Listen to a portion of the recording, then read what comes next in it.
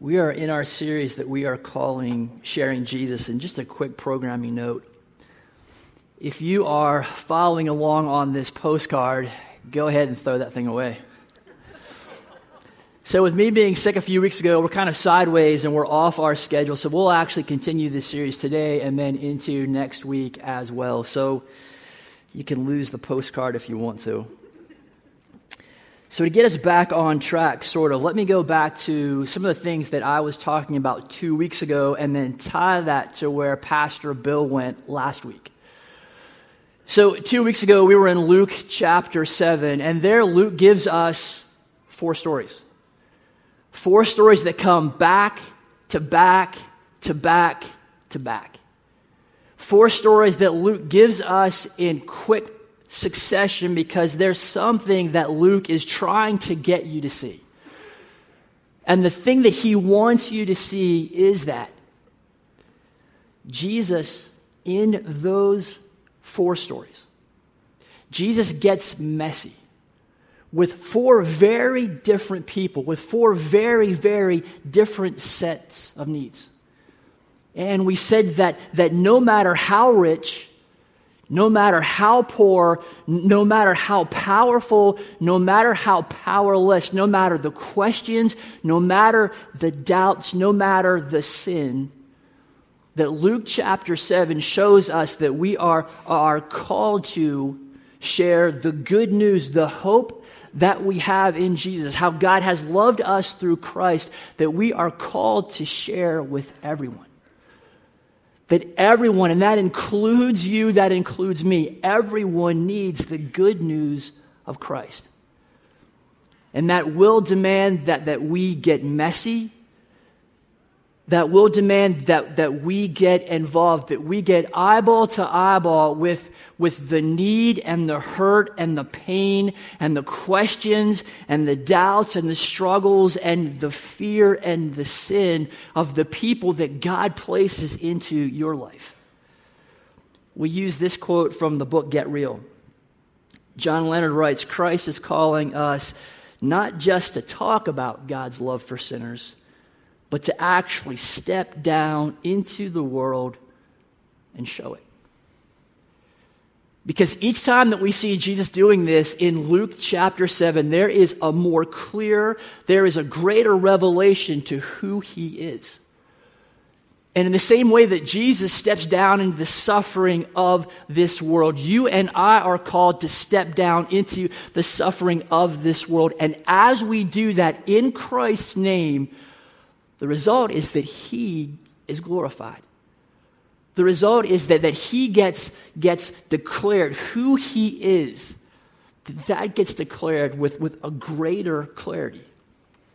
And so we ended 2 weeks ago by saying that as you get messy, that as you get involved, you will have opportunities to tangibly share the love of Jesus in very concrete ways, but also you will have a chance to share the hope that you have in Christ. But will you do that? We ended our time by just going quiet, creating some space, creating some silence, and I invited you to go to God to say, God, where would you have me get messy? Then last week, Bill took us into the parable of the sower coming out of Luke chapter 8. That as we share Jesus, the message of Jesus with those around us, that message is received into the human heart in different ways. Some hearts are soft, some hearts are hard. Hearts that at one time may have been hard get softened because of the work of and the power of the Holy Spirit. Bill told us the story of Max, who was part of this church family, and how Max's brother prayed for Max for 30 years. And the hard soil in Max's heart slowly softened as God worked inside of Max's life, and Max met Jesus as his Savior. And so to that end, despite what you think you know about someone, despite what your eyes tell you and the quick judgment that you reach, you can never know what God is doing in someone's life. And so our call is to sow widely and to sow wildly. Bill talked about our need to listen well, and that's where we're going to pick up this morning. Because this morning we get into the nuts and the bolts of this thing, our sharing Jesus, that as we share, the flow is this. We watch, we listen, we share. We watch for opportunities, we listen deeply, we share the hope that we have in Christ. Before we talk more about this flow, let's just back it up for a second and remind ourselves that if you are a follower of Jesus, the reason that we're even having this conversation is because this is your call. This is your mandate. We see that in Matthew 28, verses 19 through 20, which has in view following Jesus, creating followers of Christ. But how that starts is through evangelism. Right? Announcing the good news, sharing Jesus. Our mission statement is this: therefore, go and make disciples of all the nations, baptizing them in the name of the Father and the Son and the Holy Spirit. Teach these new disciples to obey all the commands that I have given you. And here is the power source in this. And be sure of this. Be confident of this. Be certain of this. I am with you always, even to the end of the age. And so we watch, we listen, we share. Last time that I was up here, I asked you to pray that prayer: God, where would you have me get messy? But what happens if that prayer is a continuing prayer? What if, and this gets us to the title of today's conversation, let Christ lead people to you, but what if you are continually praying? What if you are continually watching for opportunities to share Jesus, to share the hope that you have found in Christ? What if your prayer is, God, where would you have me get messy today? God, where would you have me get messy right now? That you're praying that as you go about the normal activities of your day. Maybe that's in an office. Maybe that's working on a production line. Maybe that's in a cubicle. Maybe that's in a classroom.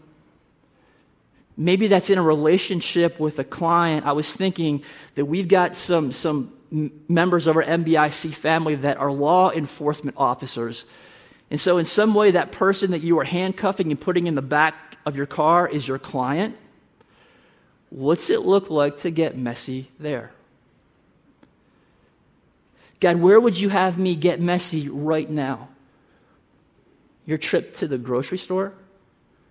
That conversation that you're having with another parent as you sit and you watch your kid's game. And so if we go back to the flow, as we watch for opportunities, as we seek to listen deeply, that leads us to our sharing. Because if we will listen deeply, people love to talk about themselves. Ever notice that? And usually they are pretty free about telling you all the things that are going wrong in their lives. But we have to be watching for those opportunities. We have to be making ourselves available. God, where would you have me get messy? God, where would you have me get messy today? God, where would you have me get messy right now?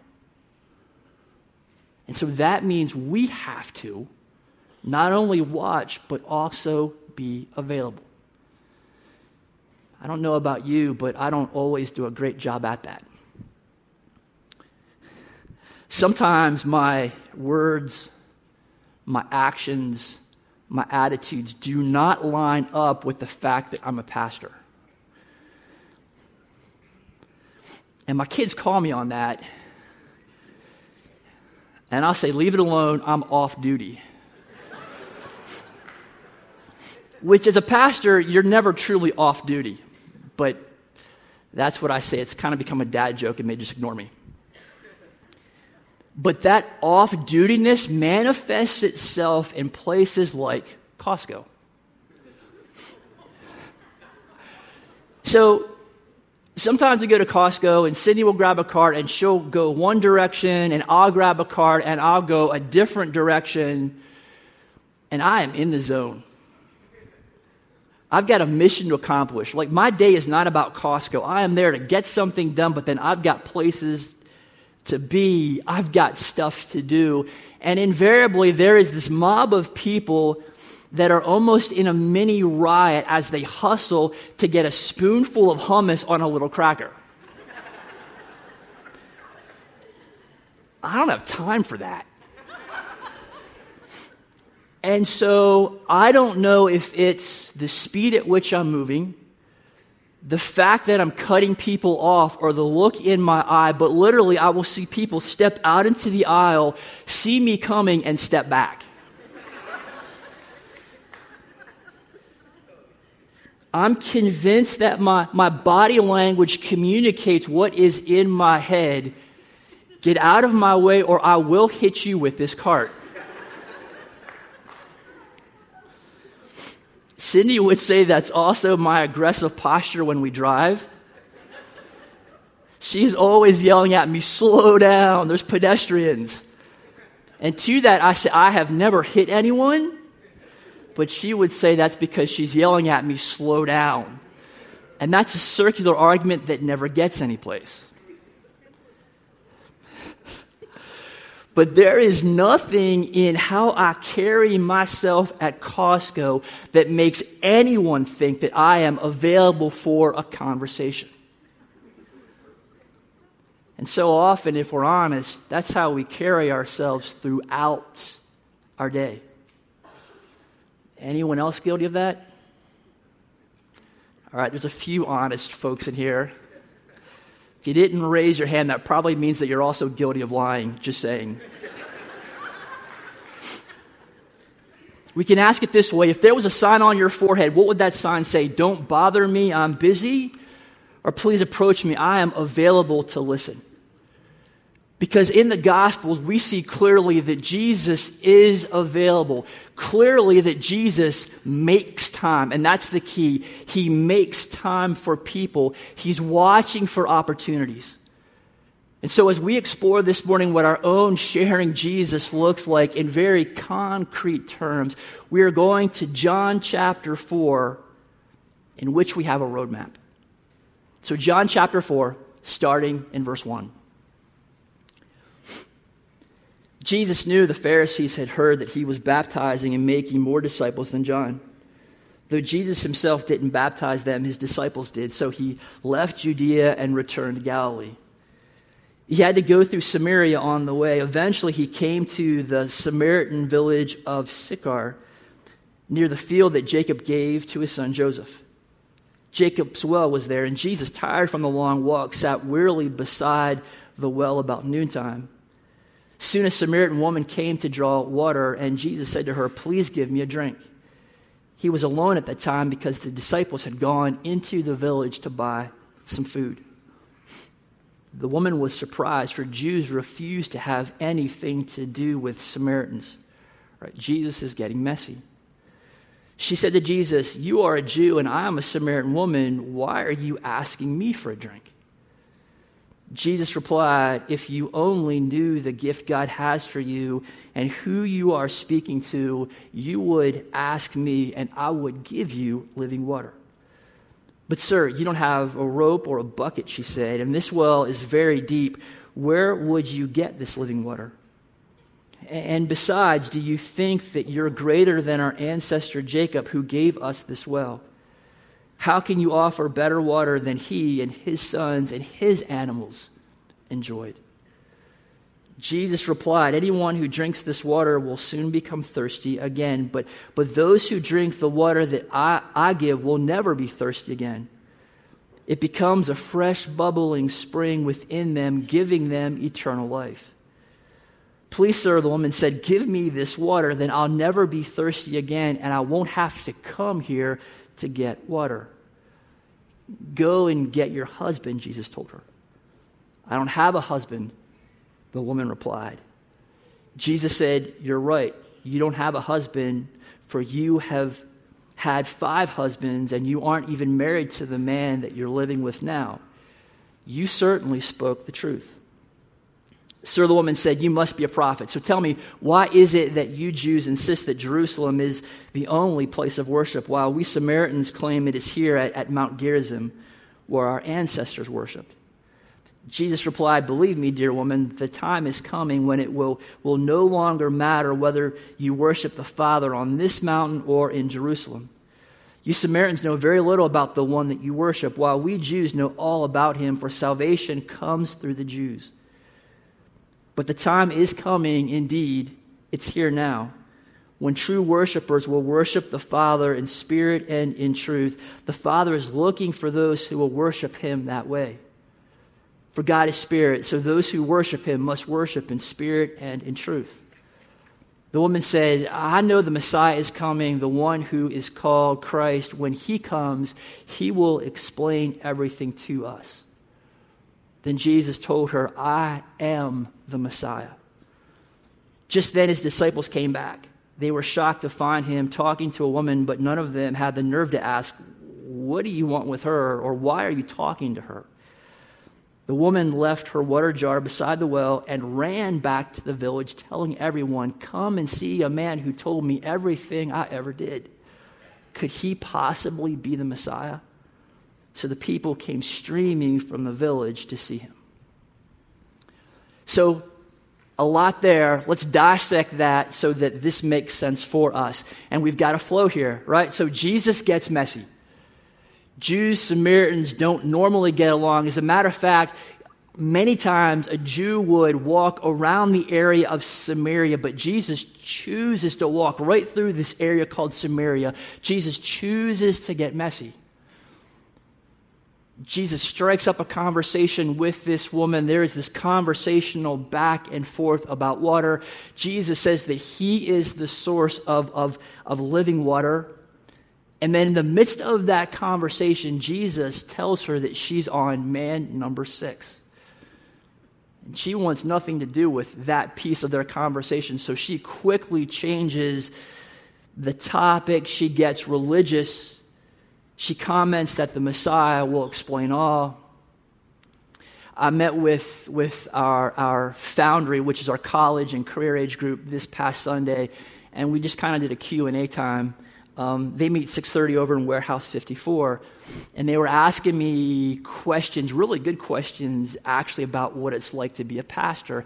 And I said that I very rarely in conversation drop the fact that I am a pastor, because it's got to kind of like being a doctor or a healthcare professional, in that if there's a situation where someone's sick and that can be helpful, you say, "Hey, I'm a doctor."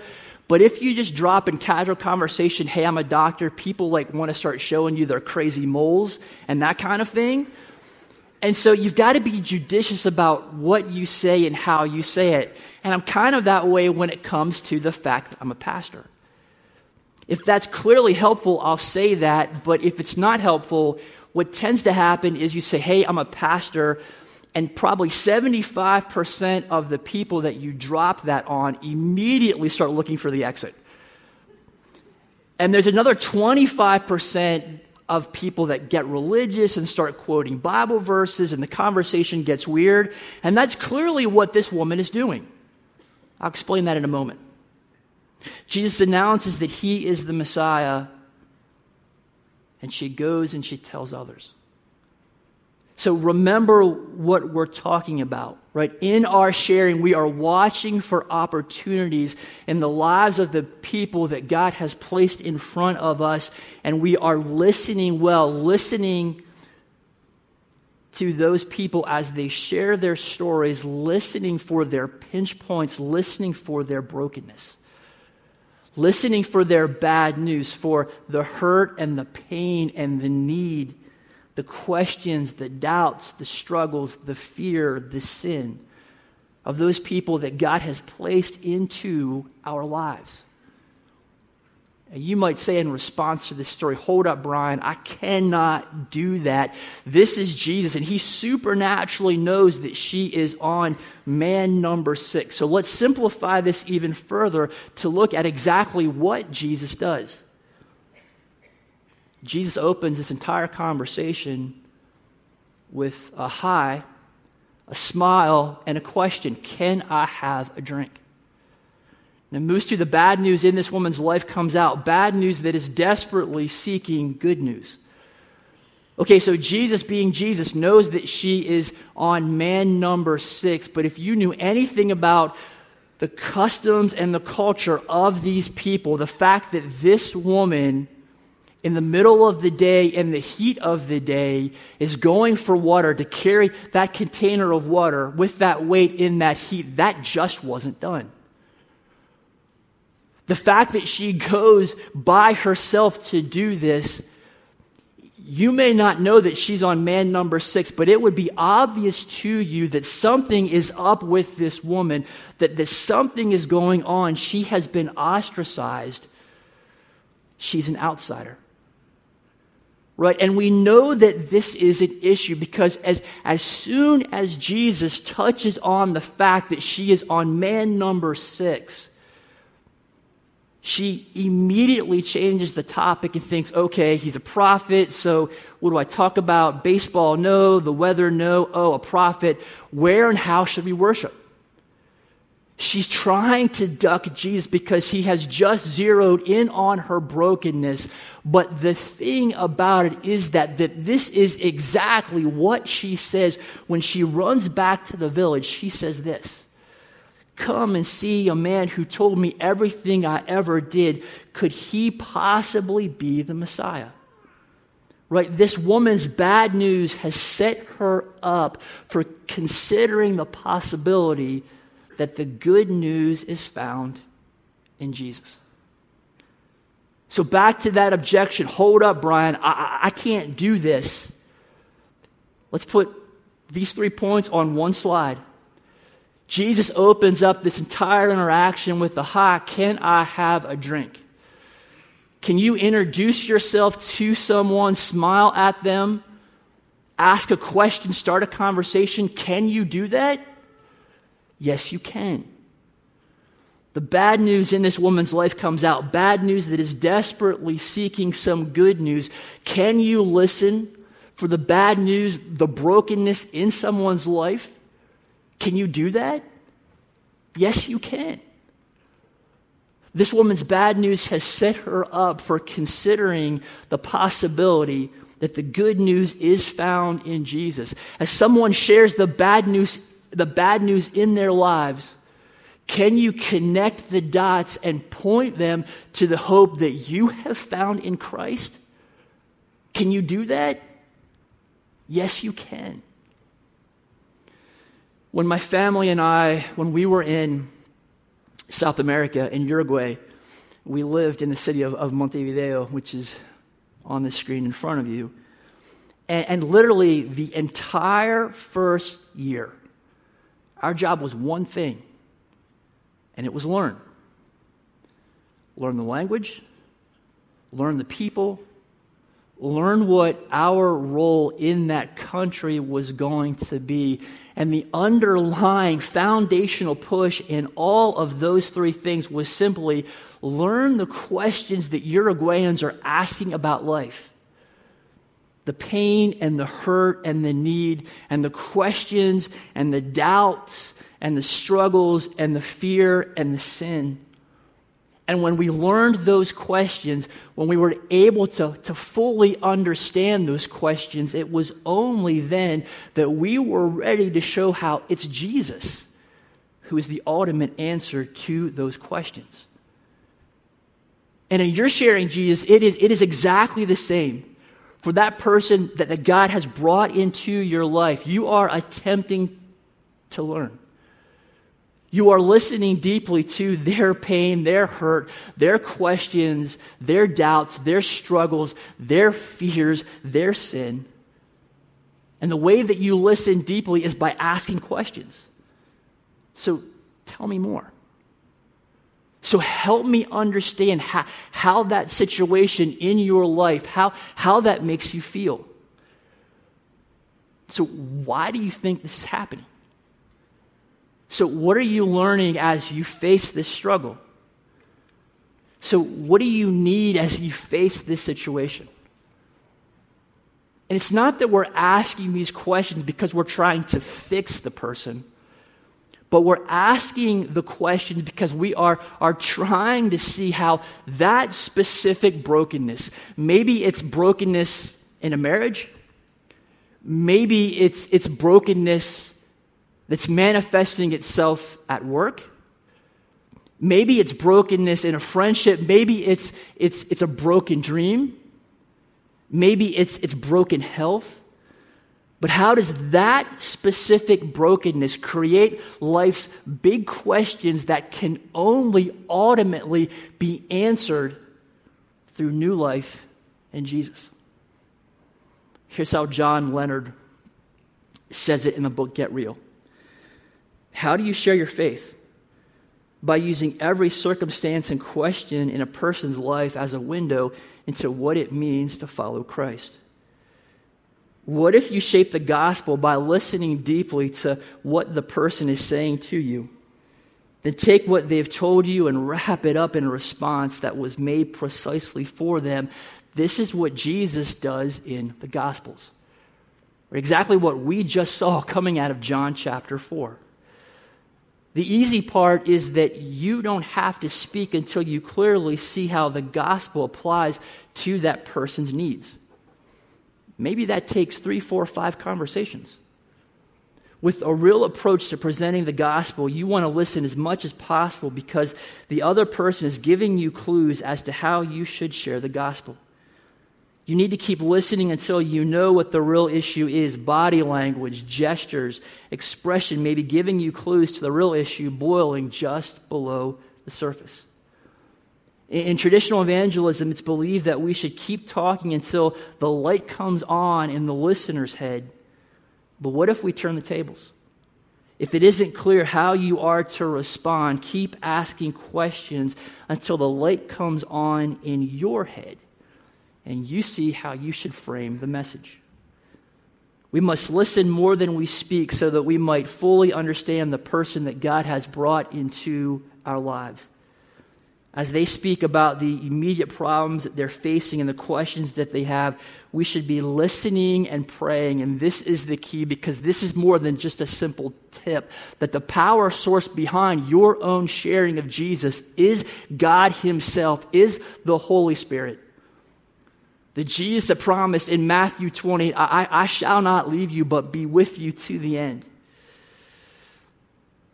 Praying, asking our Lord to help us gather everything we've heard, read, or understand from the Scriptures to respond to their problems or questions.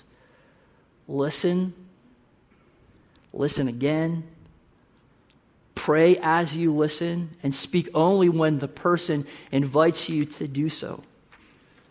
In doing so, we're also telling the other person that we care deeply about them. Because the gospel speaks to every area of life. It can address every person's particular situation. And so if we go back to our flow, watch for opportunities, listen deeply, share the hope that you have in Christ. If someone is wrestling with a fear, maybe you share how the good news of Jesus gives you an unshakable security. Maybe if a person is wrestling with their marriage, you share about your own struggles in your own marriage and what you are learning about how the lordship of Jesus is impacting you and how you are trying to love your spouse. If someone is locked into a conflict, maybe you share how the good news of Jesus invites us to be the ones to change. Maybe it's a sin in their life. As you explain the good news, you explain how sin stains every part of who we are.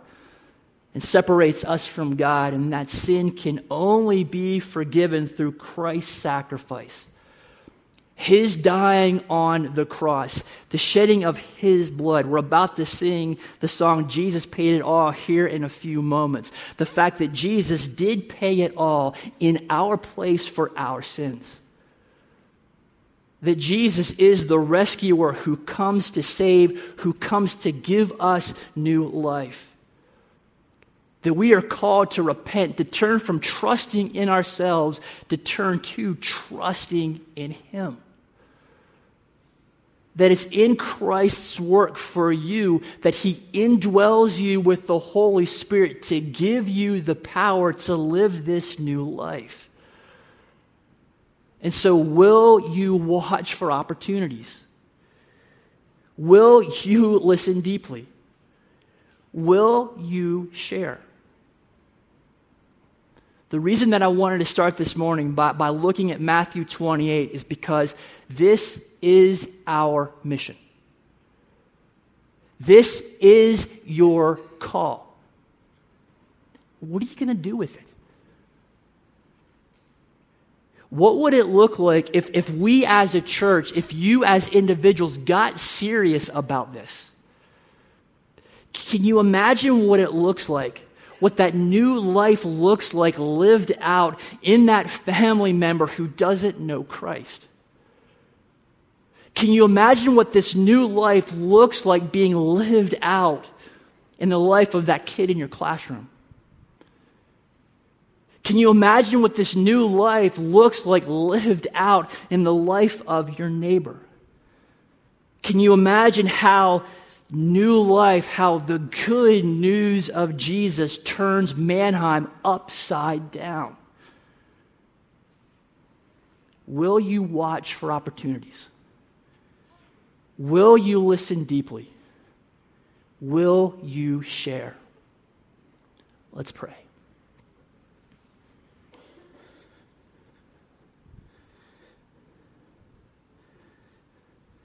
Father, I just want to let that question hang.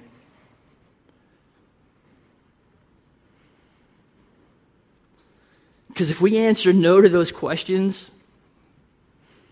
I'm not sure what we're doing here.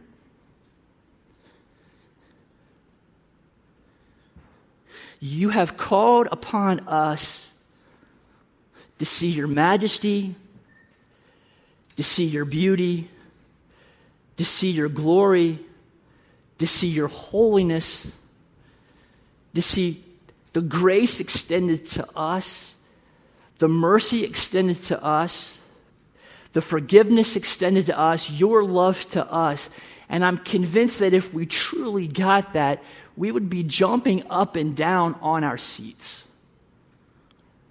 And so we're about to sing a song that declares the fact that Jesus did pay it all. May that message not terminate with us. May we as a church be all about sharing. May we as members of this MBIC family in our normal everyday lives, the people that you are bringing to us in front of us, open our eyes to the opportunities that we have to share. Allow us to listen deeply. Allow us to share of your love for us, Father. And that can be scary sometimes. That can feel heavy sometimes, but the reality is that you are not asking us to do something that we do alone. You promise that you are with us. So may we go, may we declare, may we show by the very way that we live our lives that we are a desperate people, but you have met us. That Jesus has paid it all. We pray all these things in the powerful name of Jesus. Amen.